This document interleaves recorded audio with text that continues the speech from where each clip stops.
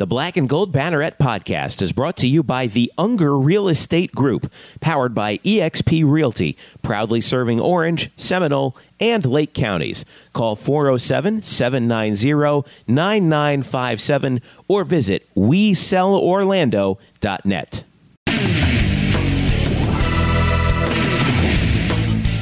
What's happening tonight, fans? Welcome to the Black and Gold Banneret podcast. Jeff Sharon, Eric Lopez with you here after a busy... Gosh, this was like the busiest Wednesday in the history of UCF sports. We had tennis, we had basketball, we had baseball, we had 2 softball games. It's been nuts. That's why we're getting this out a day later than we normally do. Just because we all got back late and it was crazy. But Lopez, you managed to make it to 4 UCF sporting events yesterday. And do they give you like a mileage badge for that or something? Like, how do they do it? They should.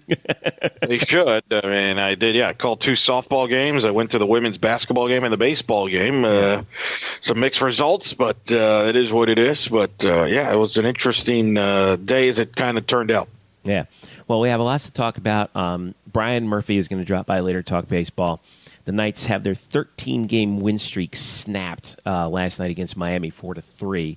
But still, really good game. Good game. Really good game. Really, can't argue with that. UCF men's tennis defeated number 30 Minnesota. We're going to riff about that a little bit.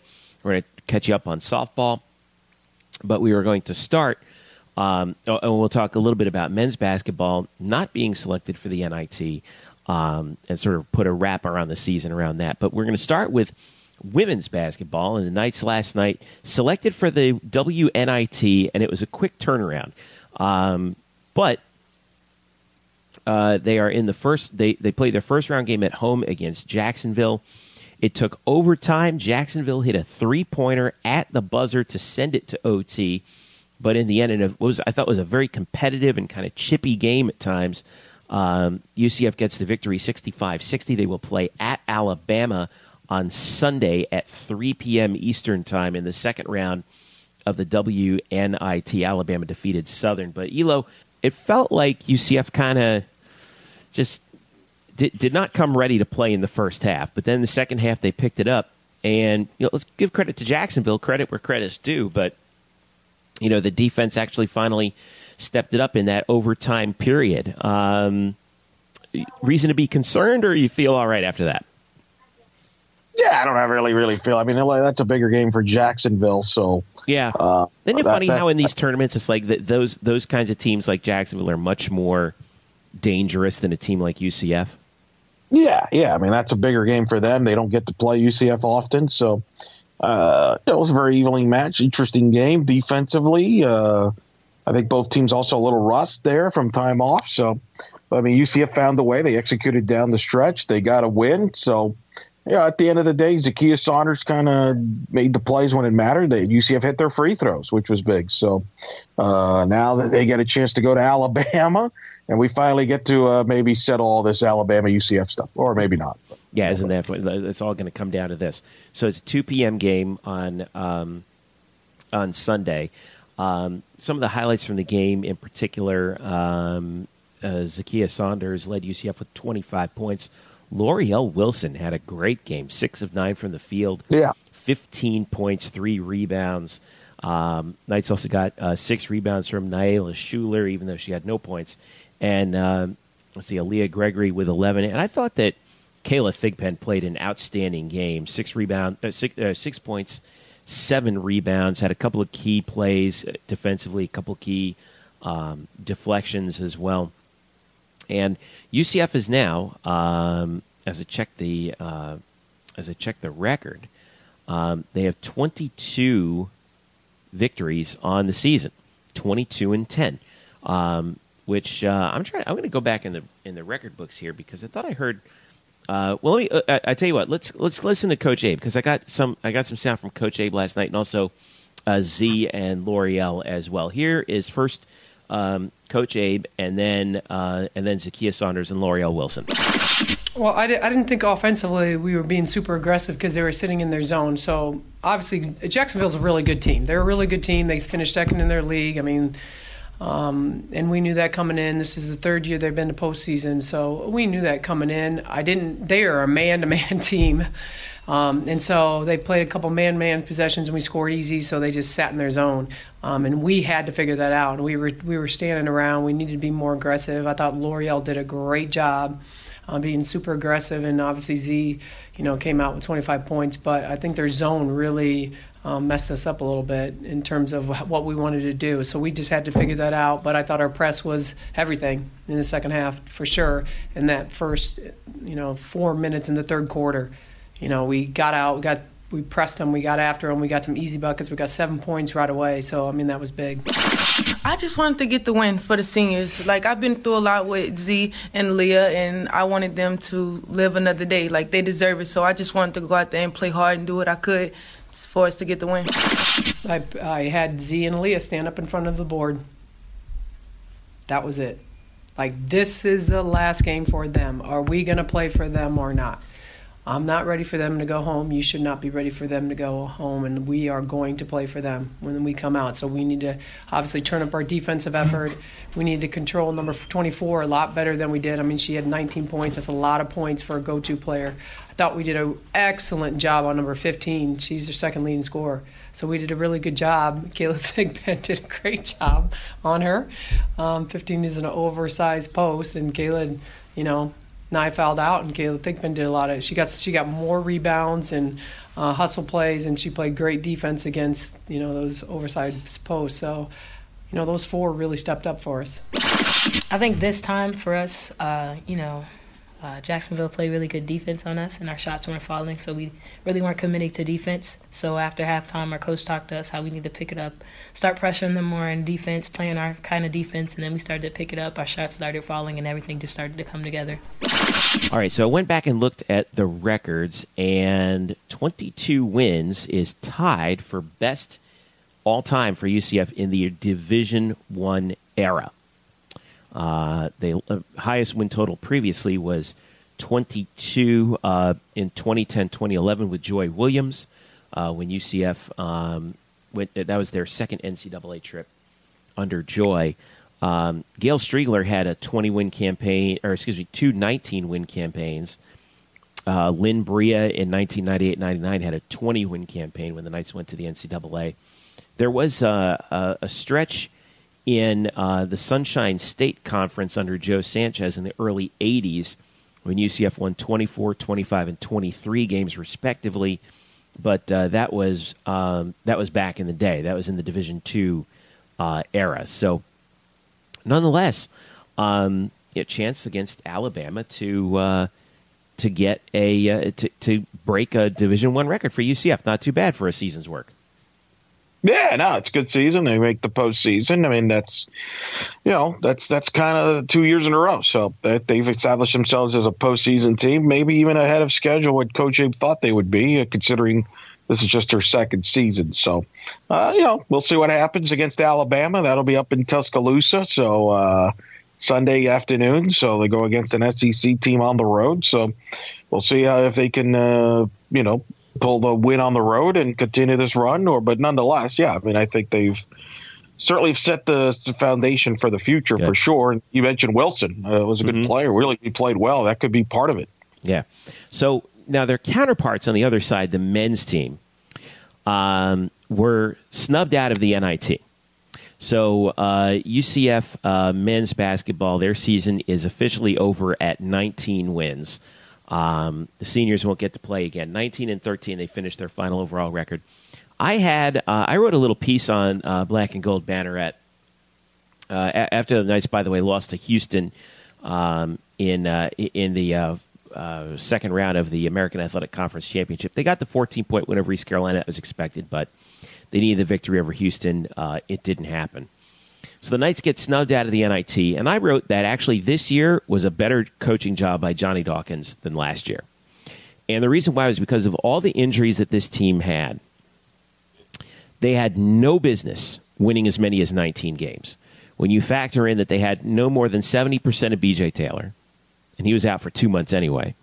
Taco Fall was basically a non-factor, missed the season due to injury. Aubrey Dawkins, who they were expecting big things from this year, missed the season due to injury.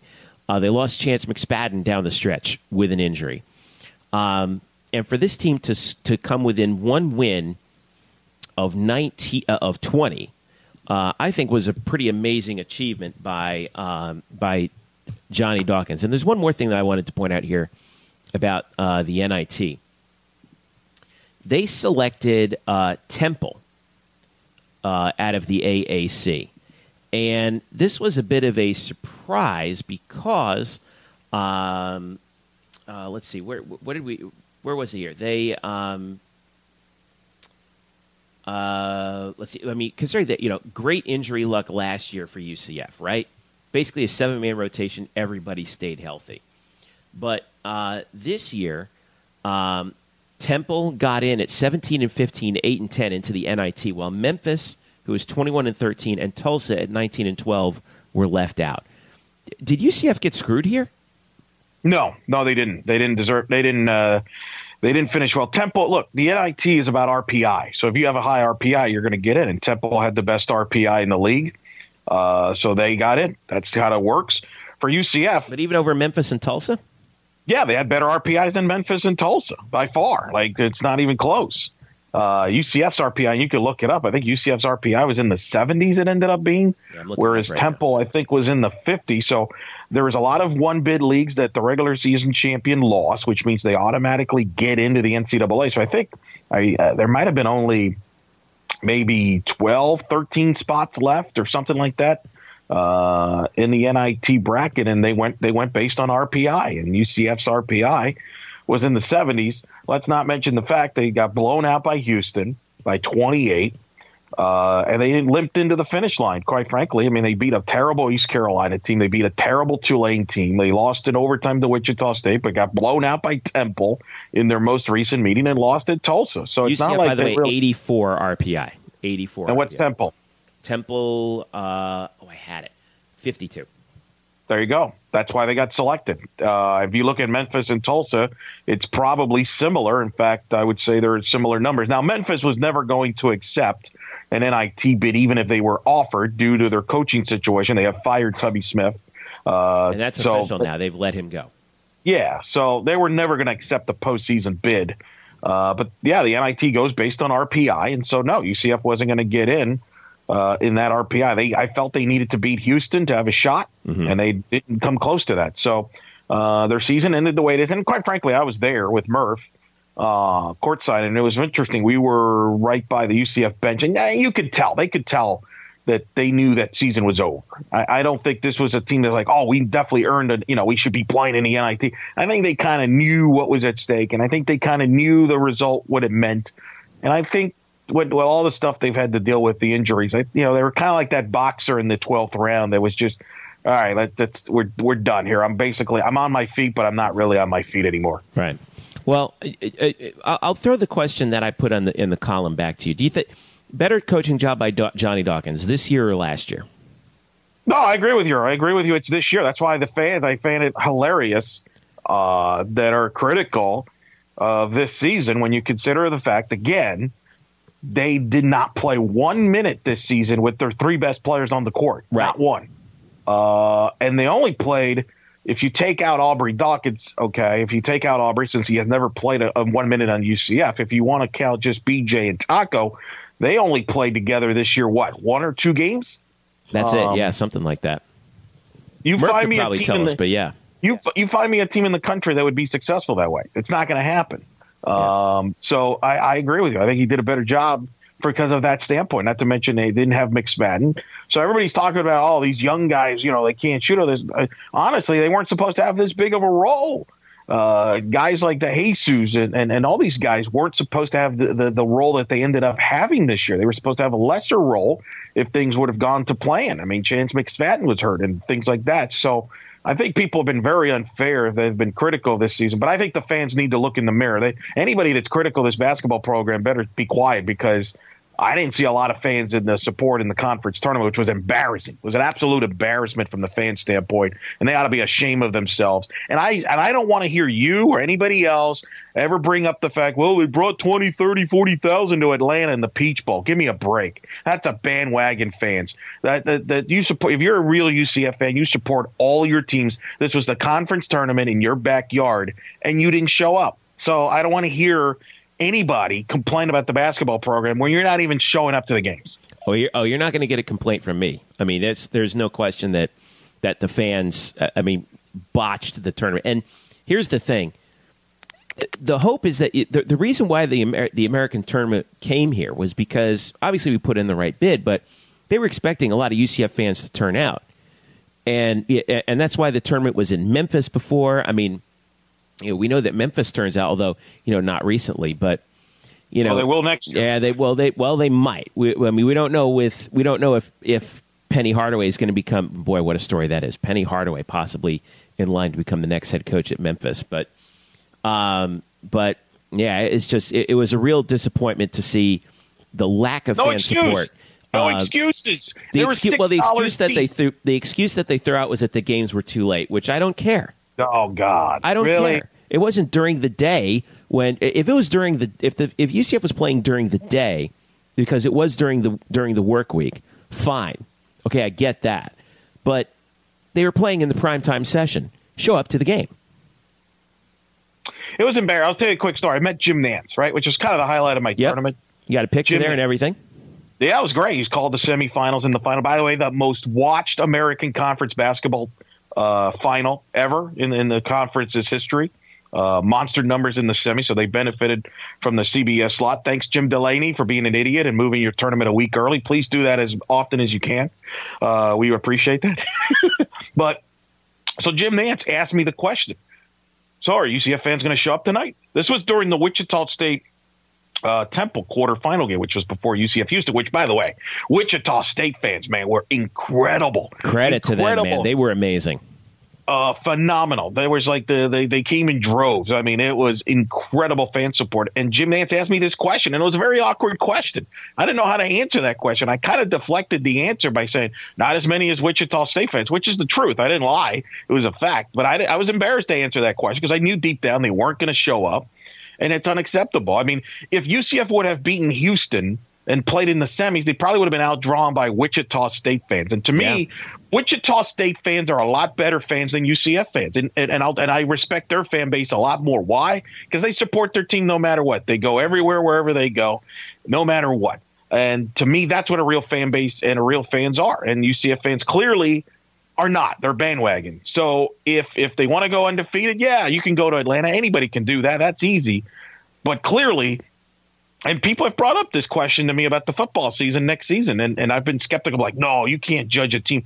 But now I tend to believe, and I'll give Trace from Nightline credit for this. He's concerned if football loses 2 or 3 games that momentum from last season goes away because that's how fans are, and that's sad commentary. But I can't disagree with him based on what I saw in the basketball tournament because – and by the way, it wasn't like UCF had they were a 6 seed. They had won 19 games. I watched Rutgers, which, as you know, living in the Northeast is not a basketball school by any stretch of the matter, come out and support their team at Madison Square Garden, even though they were the worst team in the Big Ten. And yet we can't do that in our own backyard. And it hurts from a lot of levels.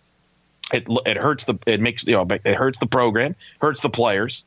And it hurts, honestly, the city of Orlando's chances to host this tournament down the road. I don't think they will host this conference tournament anytime soon. I'll tell you who else it really hurts, and this is something that I go back to even last night with the WNIT. The turnout wasn't as good as it could have been. It really hurts the coaches. It really hurts the coaches because they're looking at this saying, what do I have to do in order to get people to come to this game, in order to show my recruits that this is an environment that you want to play in. And that's what I'm really disappointed about the most. So I just wanted to leave that there and let the fans ruminate on that one because the success breeds success, okay? But you got to show up and you got to show to these basketball games. I mean, this was especially, we talked about the women's team, 22 wins. Hey, I know it was short notice, whatever.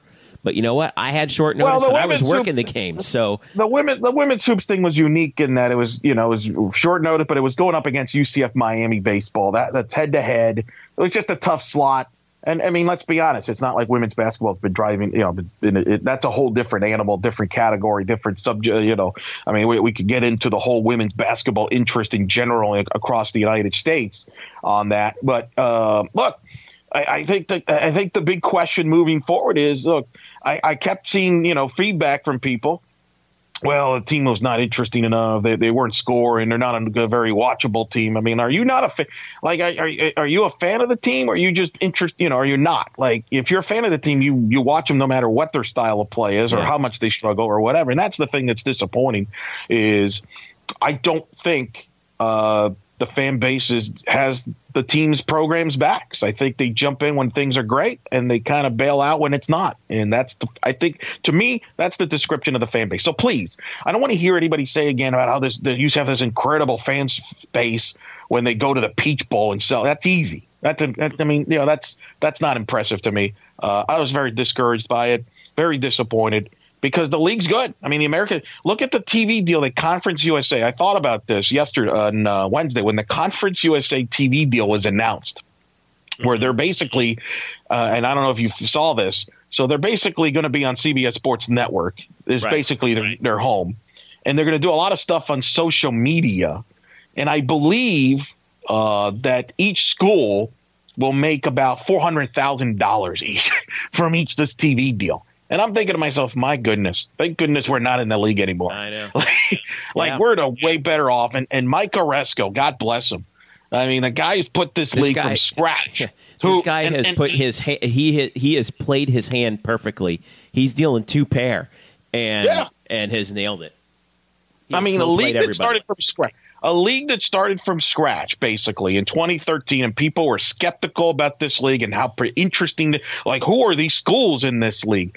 He has turned this league into clearly the best, quote, non-Power 5 conference. If you want to go with the Power 6 narrative, whatever. Yep. They are clearly the best league now with the addition of Wichita State, which some people actually criticized, which was hilarious now, considering what Wichita State has brought to the table on the court.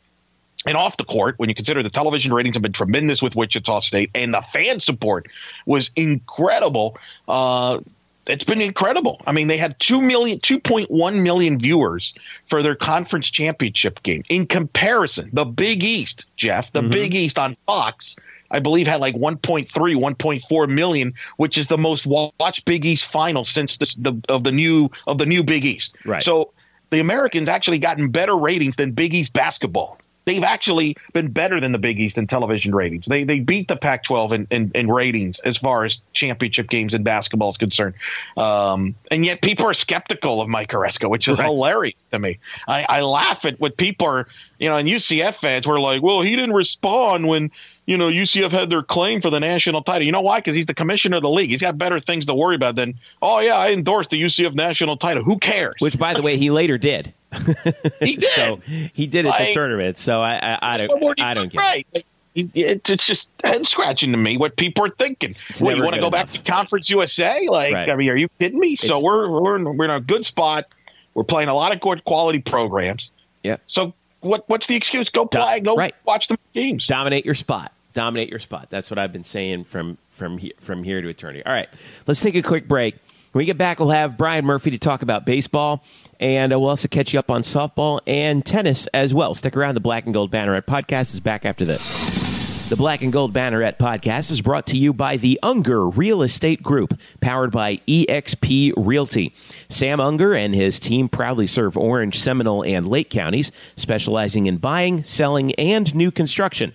Sam is a proud UCF graduate, class of 2006, and he's such a dedicated Knight fan that right now, if you work with him as your realtor, he will donate a portion of his commission to the UCF Football Excellence Fund in your name.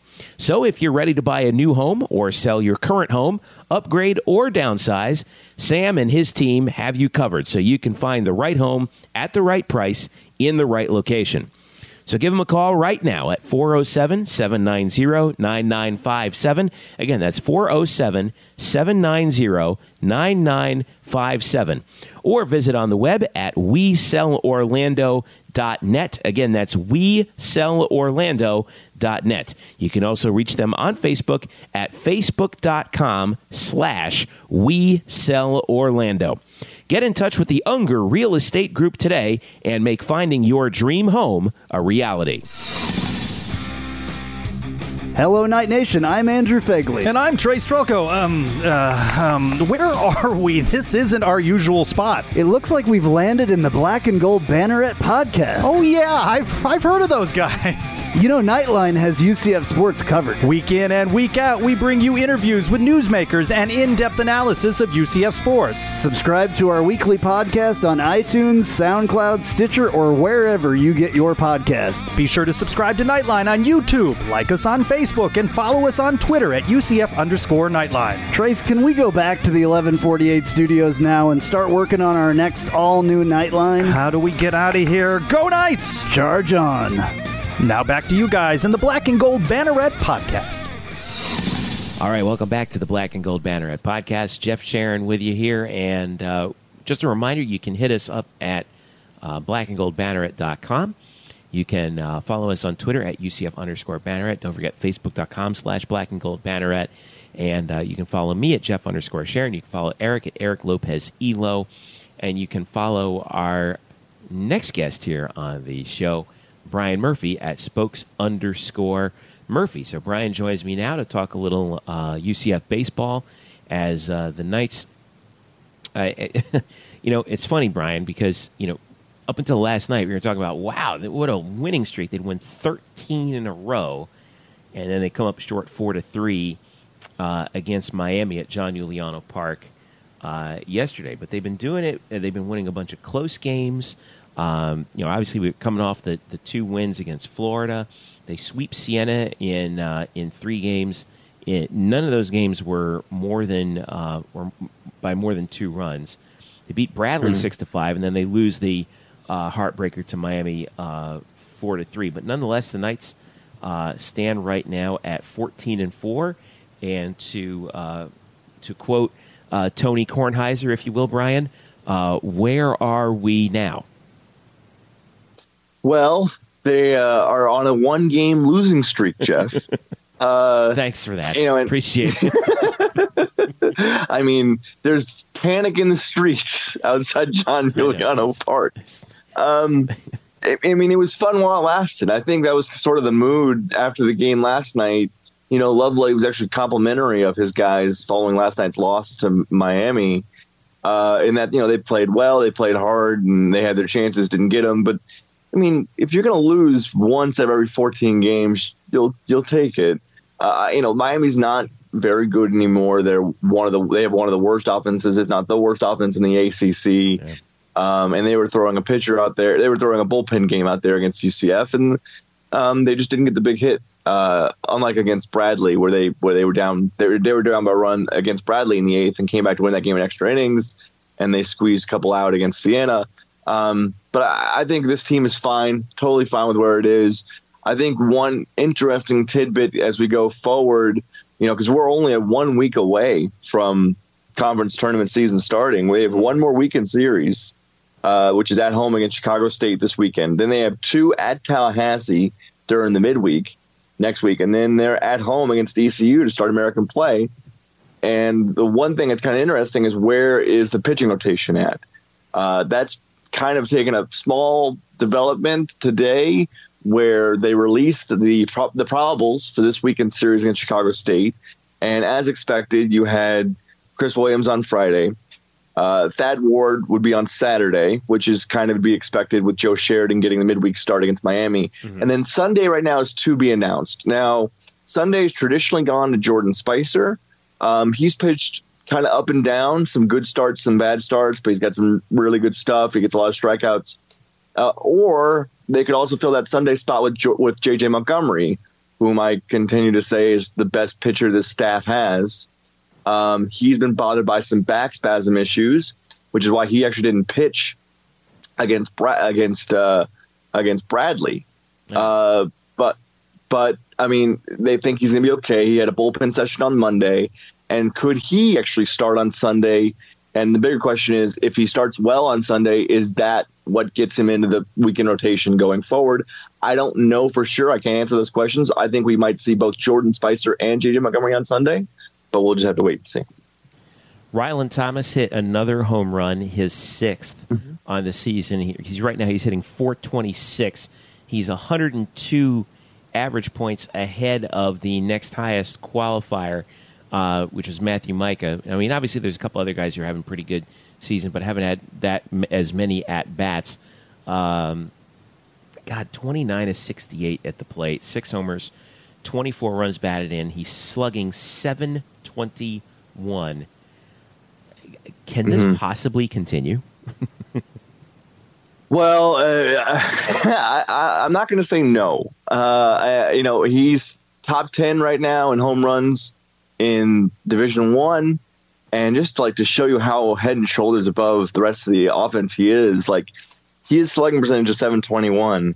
The team slugging percentage with him included is .395. He had 6 of the team's entire total of 13 home runs.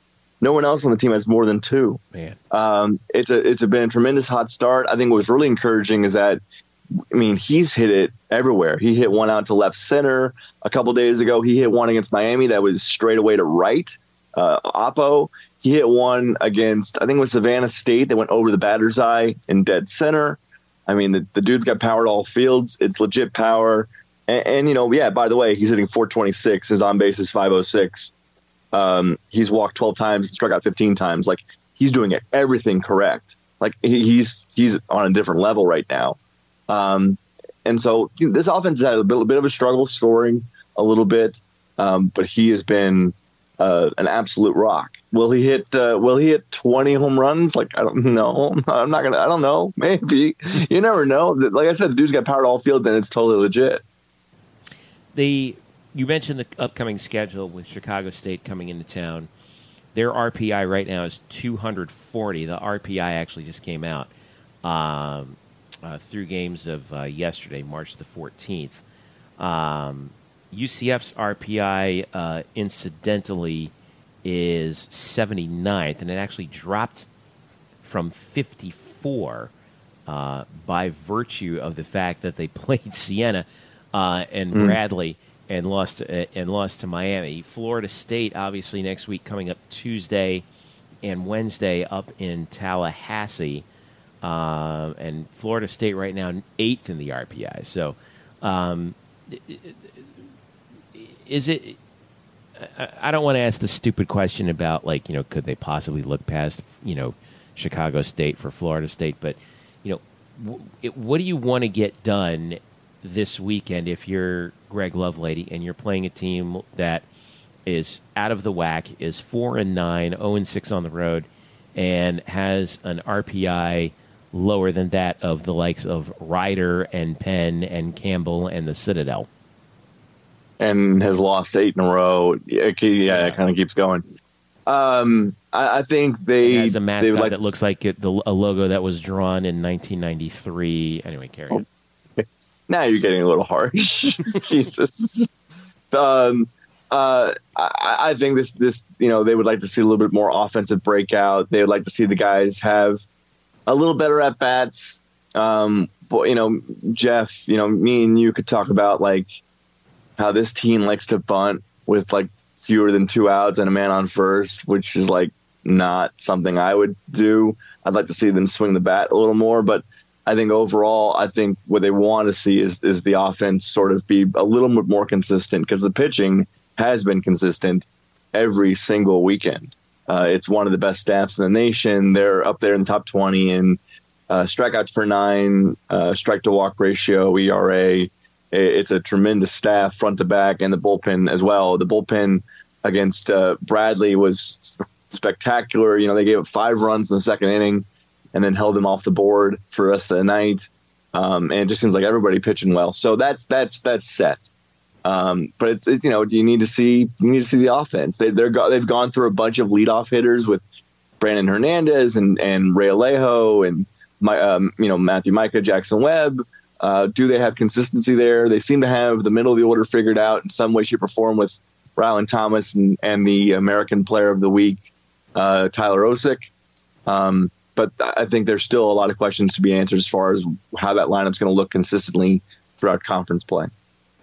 Why not put Osick in the leadoff? I mean, he's got the second highest on base percentage of anyone with 60 plus at bats at 416. I guess they just want that power at that position protecting Ryland. Well, you know how not only I think it's that, but he's not a burner. This team obviously thrives off of its stolen bases. They are, I believe, if not first, they're second in stolen bases in the nation. You can look that up while I'm talking. Yeah. Or I could look it up while stolen bases. Right. So they want to have the burners somewhere like Matthew Micah, although he's been hitting like middle of the order, which is a little weird, but they do want to have like either like Ray Alejo or Brian Hernandez or Jackson Webb up there at the top to sort of turn every walk or every single into a double, because they can definitely do that. And then if you can get those guys on base and then keep Tyler Osick in like the fifth spot, it sort of lengthens the lineup because he's been so good. And so yeah, I think it comes down to more of a base running speed issue than anything else. Right. Well, they've got this weird stretch coming up with Chicago State and then Florida State, and then they're back home to start the conference season. Actually, in our next Friday, March 23rd. Yeah. So. And actually, that reminds me, because I want to take a look around the American as well. How is this year sort of shaping up as we're rolling through non-conference play in the American? As I look at the standings right now, Wichita State is doing their thing at 12-3. UCF obviously right now in second at 14-4. Obviously, conference play hasn't started, so these are all overall records. East Carolina's off to a good start at 13-4. USF's 12-6, and then you hit sort of the middle of the pack teams with UConn, Houston, and Tulane, and Cincinnati, with Memphis kind of bringing up the rear at 6-11. But what are some of the things that you're seeing around the conference with with teams like Wichita and East Carolina and USF? Like, who's going to be? Is this how you're expecting it to shape up? Or has a few of these teams kind of had some sort of softies early in the schedule and might come back down to earth a little bit? Well, just looking at East Carolina, because they're next up. I mean, they did beat North Carolina twice when they were sixth in the nation. Mm-hmm. They actually have a pretty interesting non-conference weekend series coming up against Maryland. But right now, yeah, it is a pretty bunched up. Like, there's kind of a clear line of demarcation between like the really good teams and the teams that are sort of off to slow starts, so be it. But yeah, I don't think it's any surprise really that the conference is shaping up as it is.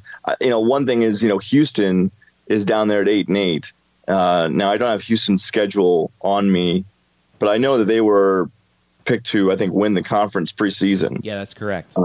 And so, that's fine. But I think, every coach, even if you could spin it for every coach in any team, right? If you really struggle out of conference, you can be like, well, it's all about conference play. We got to set up for conference play, and that doesn't matter anymore. And then if you're playing well in conference or playing well out of conference, you can go like, I like where we are heading into conference play. Like, you can spin it.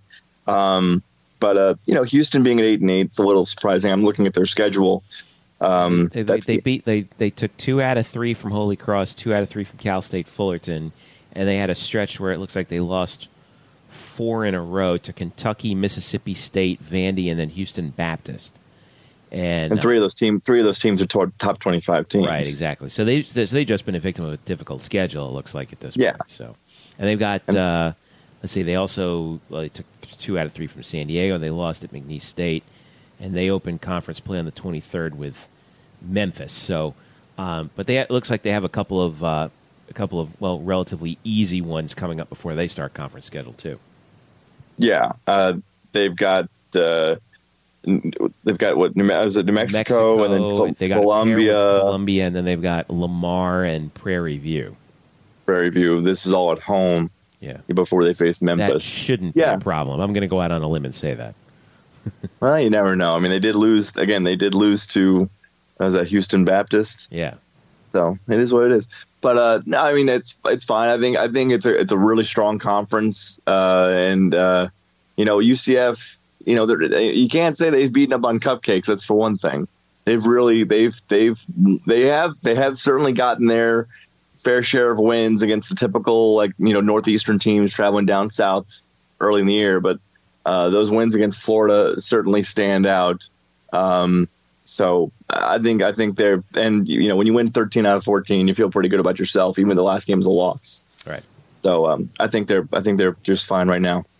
Well, Friday, Saturday, Sunday against Chicago State, 6:30 p.m. the first 2 days, 1 p.m. on Sunday, and then at Florida State in Tallahassee on Tuesday and Wednesday, 6 and 4 p.m. respectively. Brian, thanks again for your insight. And where can we? What do you got coming up this week? And where can people get in touch with you to scream about your hot takes about UCF baseball? Hot takes, yeah. I'm a real rabble rouser. I'll be at the games against Chicago State on Saturday and Sunday, both those last 2 games of the series. And I'll have a little UCF baseball notebook out before the game tomorrow, before the series begins tomorrow, out on Black and Gold Banneret. Also, one last note. This has sort of been on schedule for the last couple of weeks, but I asked again yesterday, and it still looks like the grand opening of the new John Giuliano Park with the finished upper deck and such is still on schedule to be unveiled March 23rd. That is, again, that's the first game of the ECU series. Yep. That date was originally March 6th. That was told to us before the season. There were some delays in some shipping materials, but I have heard that the grand opening of having the new suite areas, the new press box areas, and the new second deck will be open to the fans next Friday. I'll tell you, it looks pretty cool from the outside.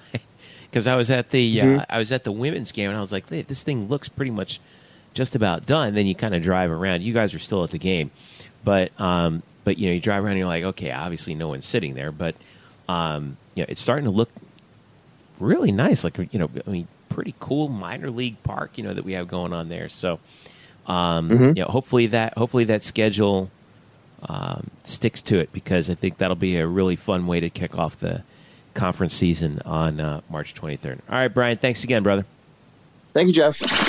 All right, Elo is back with me, and we're going to flip over to softball now, as the Knights are coming off of actually a little rough patch in the schedule here, Eric. They lose 2 games on Wednesday, one to Texas San Antonio and the other to Georgia Southern. Kind of struggling along there in this sort of midweek tilt. What in the world happened?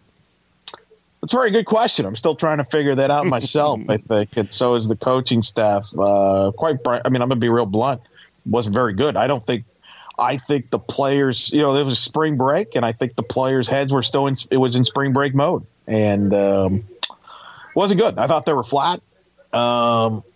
They just didn't have the UTSA game at 10:30 in the morning.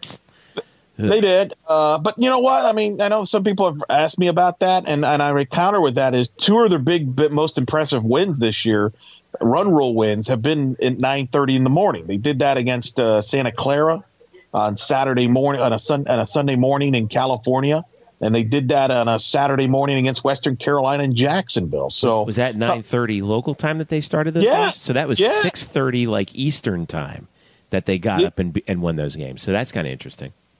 So I don't know if I buy that. I mean, they should, in softball, you have to be prepared to play at whatever time due to weather and things. So actually, I should correct myself. 12:30 Eastern time. I can't even get my time zone straight. Anyway, go ahead. Sorry. That's why we should never change time zones. But anyway, look, they just weren't good, quite frankly. I'm not going to lie to you. I mean, it was not a good performance at all.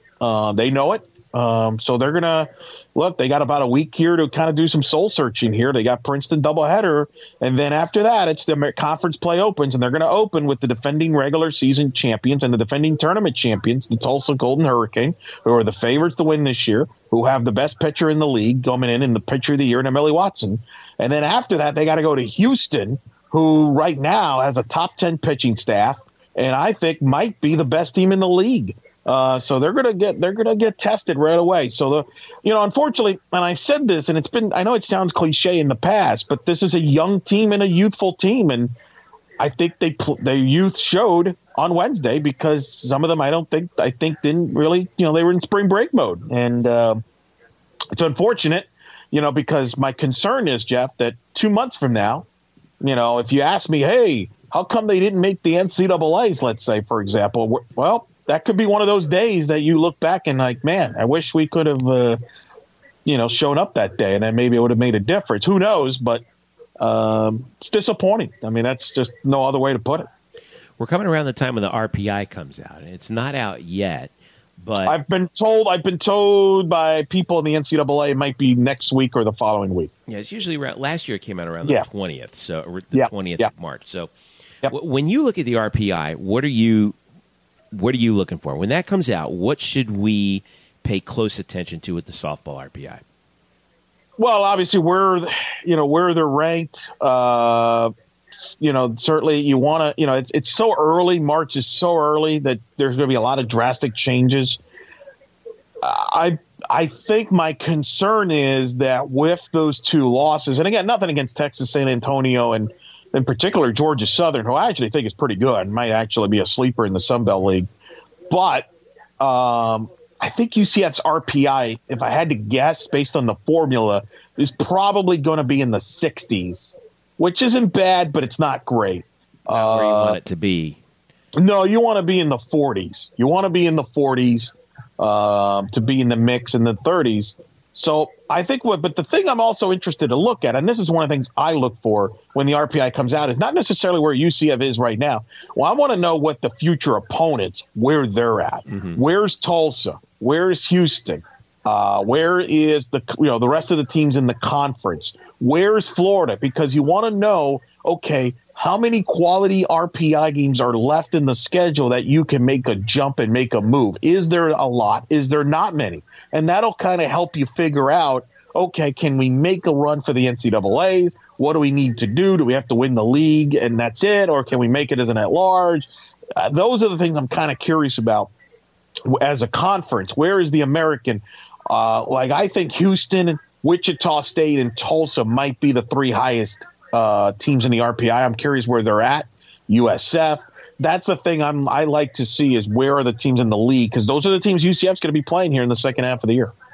Well, I got this doubleheader on Wednesday, the 21st against Princeton, so they have basically a week to sort of figure things out and find out who and find out kind of how it's going to go before conference play, which starts on the 23rd, Friday, against Tulsa. Hard to believe we're in conference play already, man, because now the schedule kind of spreads out because you're no longer playing those wild tournaments with 18 teams, and which I think, by the way, will help UCF out. Yeah. They're not as deep in pitching, so as a result, those games, some of their losses have become a result of their lack of depth in pitching. Injuries a part of it as well. So I actually think that will help UCF a little bit, because I think Aaliyah White, for example, who's right now in the top 10 in wins and shutouts in the country. She has 4 shutouts and she has 12 wins, which are both in the top 10 in the NCAA. That'll give her some rest, and it'll give her opportunities to throw her a lot. Well, the Knights are 17-11 right now. We'll see how it comes through with the next 5 games out of the 7-game homestand coming up. So, again, be sure to be on the lookout for that, and follow Eric for all the latest on softball. And we have a little, by the way, real quick, a little special anniversary coming up, Eric Lopez, in the next week or so here, in terms of not just UCF softball history, but sort of amazing things that have happened at UCF, right? Yeah, I mean, for those that don't know, March 19th, I don't know when people are listening to this episode, but March 19th will mark the 15-year anniversary of Stephanie Best, who was in the UCF Athletics Hall of Fame, first ever softball player to be inducted into the Hall of Fame. 15 years ago, March 19th, she took on Army and set an NCAA record by hitting 2 grand slams in the same inning, 2 grand slams in the game. Those are still NCAA records, and an NCAA record 11 RBIs in the game. All those 3 categories are still NCAA records that Steph holds, not to mention she hit a school record, which still holds 3 home runs in that game. I could make the argument, here's one, that might be maybe one of the greatest performances that any UCF athlete's ever had in any sport. Certainly maybe the greatest single-game performance in in UCF history. Right. I mean, certainly when it comes to mind, Kevin Smith and his 300 yards against Tulsa in the Conference USA title game in 2007 certainly comes to mind as far as great individual game performances. I know you've raved about Jermaine Taylor's game that you saw against Rice, where he set the school record for most points in the game. Division I school record, yeah. That's up there. Among others, I know Chris Duffy had a big game in UCF baseball a few years back, home run way, but. Yeah, I mean, Steph went 3 home runs, 11 RBIs, 2 grand slams, both in the same inning. 3 NCAA records set there, not to mention the school record for home runs. Obviously, she holds the RBI record as a school record. It's one of the most incredible games. And she only did it in 5 innings because they run-ruled Army. Right. And so she got cheated of an at-bat, in theory. And the interesting thing is, I know you and I have talked to her about that game in the past, and I've spoken to her, and I'll talk to her again here in the near future. Is I believe that was one of the first games that her mom actually saw her in person. Yeah, play. I'll never forget the one thing she told me about that game. She said she's still upset about the one at bat she had where she struck out. Yes, she dwells on that a lot. And like Steph, you set an NCAA record for the greatest single game batting performance in history, and she's upset about the one time she struck out. And I'm like, come on, Steph. Yeah. So I will be interviewing Steph here actually for FastPitchNews.com.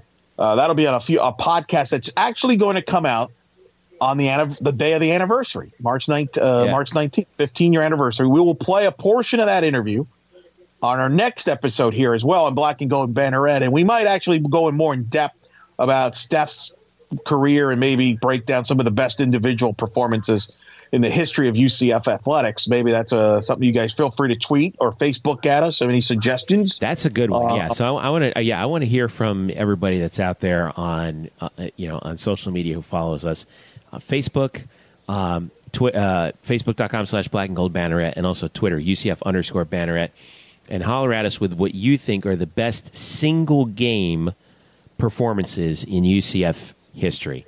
We mentioned Steph, we mentioned Kevin Smith, we mentioned Jermaine Taylor.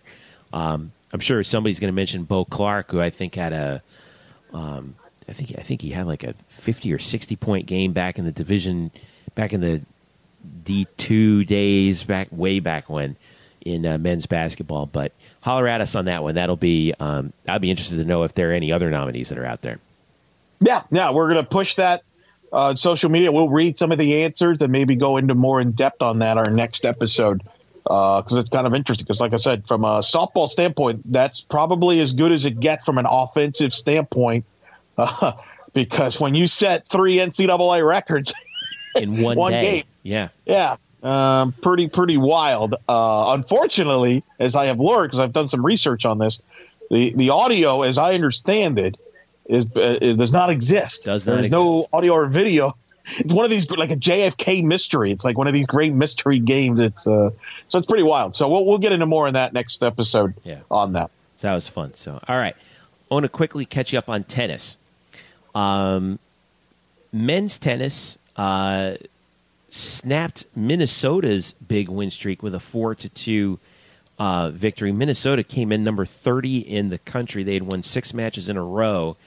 And UCF, that came into that match 4-6, got off the schneid, defeats Minnesota at the USTA National Campus, and they play another Big Ten opponent in Indiana on Friday, March 16th. So, sort of this murderer's row of a schedule continues for John Roddick and his troops. Sunday on March 18th, they have a game against Miami, and then Wednesday, March 21st, they're playing Arkansas. So, I mean, they are beating the tar out of themselves with this schedule. They had lost 4 in a row against some quality teams. I mean, Michigan quality teams, yeah.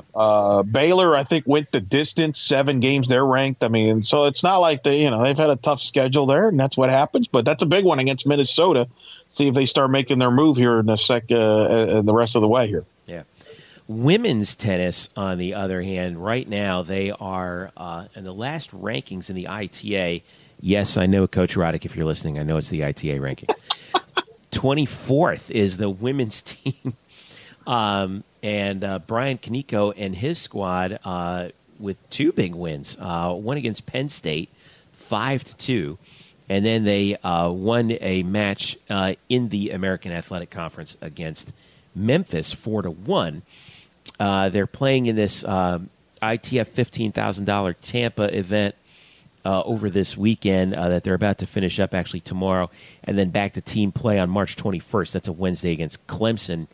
Then they've got right after that they've got Yale on Thursday the 22nd and Brown Tuesday the 27th. So, but right now they're sitting pretty. They're at 11-2. Well, not a bad start. They've won 5 in a row. Maybe we're in the mix of the biggest developing story in the spring sports year. Maybe the longest drought in it, of all the teams on campus as far as making the NCAA tournament. Women's tennis, 2002. I couldn't believe it when I saw it. 2002, last time they made the NCAA tournament.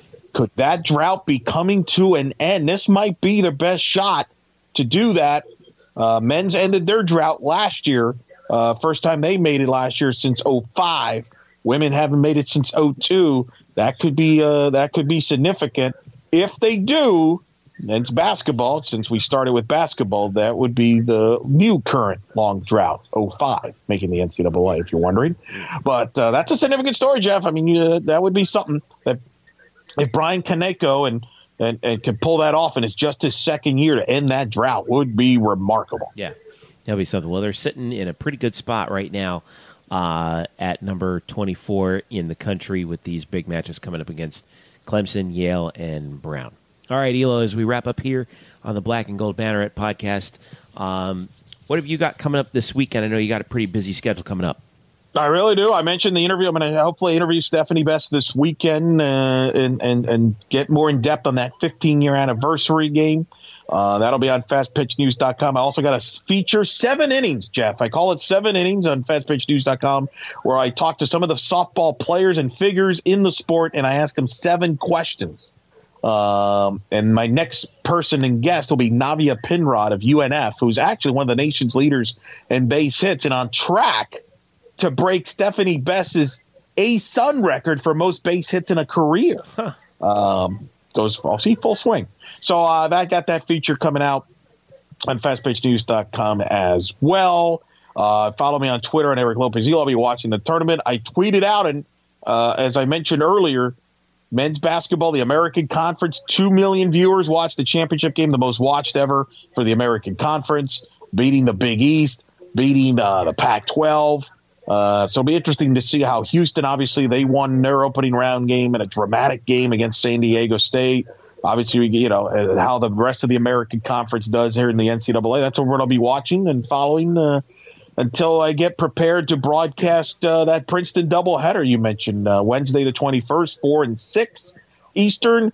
May or may not be joined by Brittany Solis, the former shortstop. She might be calling the second game with me. We don't know. It depends on her class schedule. She's a grad school, so you know how that's tricky. But we'll see if that plays out. So that's what's coming. That's on my schedule in the next week or so, as well as fixing my phone and finding a new oven stove. Well, that's all right. That we're good. Jeez, how many different things you got to find a new stove? Yeah, I lit on fire. I'm not even kidding. I lit on fire like on the day before Tuesday, and that was not fun. So now we're looking. Yeah. Right. Send if you have a stove you're looking to get rid of, make sure you contact Eric. Yeah, please. Not even joking. Elo, on Twitter. I will be this weekend. My son Connor turns 4 years old. I can't believe he's 4 already, man. Time flies. So we're celebrating his fourth birthday. He does not have his own mobile device, so he won't be able to download this and hear it by himself. But Connor, I love you, buddy. You're the best. Happy 4th birthday, pal. And wow. So it's a big weekend for that. I'll be keeping an eye on women's basketball because they have that game against Alabama in Tuscaloosa on Sunday. And then, keeping an eye on the other teams in the American as well that are in the men's basketball tournament. We just watched Houston win their game earlier against San Diego State. Wichita's in the tournament, and then of course we'll be keeping an eye on Cincinnati as well. So as March rolls on through here on the Black and Gold Banneret podcast. Eric, thanks again, brother. Thank you, and boys, enjoy the madness. Oh boy, it should be fun. We've got, as always, don't forget you can hit us up at blackandgoldbanneret.com. Hit up Facebook, follow us there, give us a like, turn on your notifications at facebook.com/blackandgoldbanneret, and follow us on Twitter at UCF_Banneret. I am at Jeff_Sharon. Eric is at Eric Lopez Elo. Brian is at Spokes_Murphy. Thanks, of course, to Brian for his insight in UCF baseball, and thanks as always to Sam Unger and the Unger Real Estate Group for their support of our podcast as well. For Eric Lopez, I'm Jeff Sharon. Thanks for listening. This has been the Black and Gold Banneret Podcast.